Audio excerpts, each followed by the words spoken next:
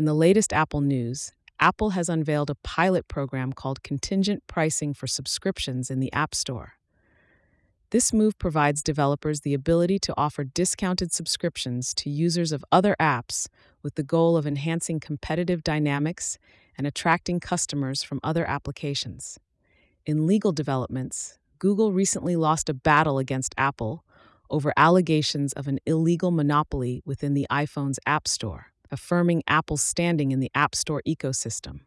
Additionally, Apple, Visa, and MasterCard are under scrutiny from an antitrust lawsuit claiming they stifled competition in point-of-sale payment card services, leading to increased costs for merchants.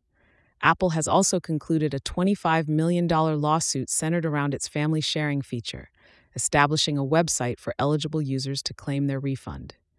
Furthermore, amid concerns regarding the beeper iMessage app's privacy and security, Apple assures they've implemented measures for user protection. Apple offers a bounty of deals and discounts.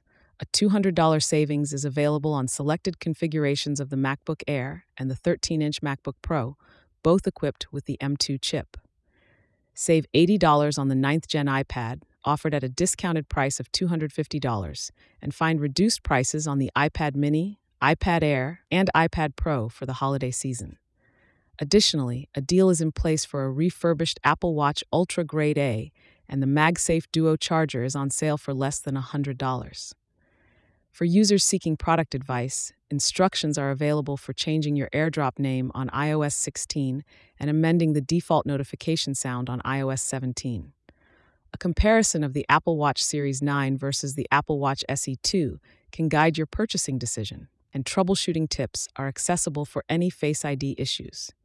In other updates, users have been lauding the versatility of the iPhone's Notes app, which can serve various practical and personal needs. Both Apple and Google have prohibited use of their map services in sensitive areas such as Israel and Gaza during the recent conflict. Looking forward, a summary of iOS 17.3, Apple's upcoming beta version of its operating system, teases new features to enhance the iPhone experience. Please stay tuned for more exciting updates.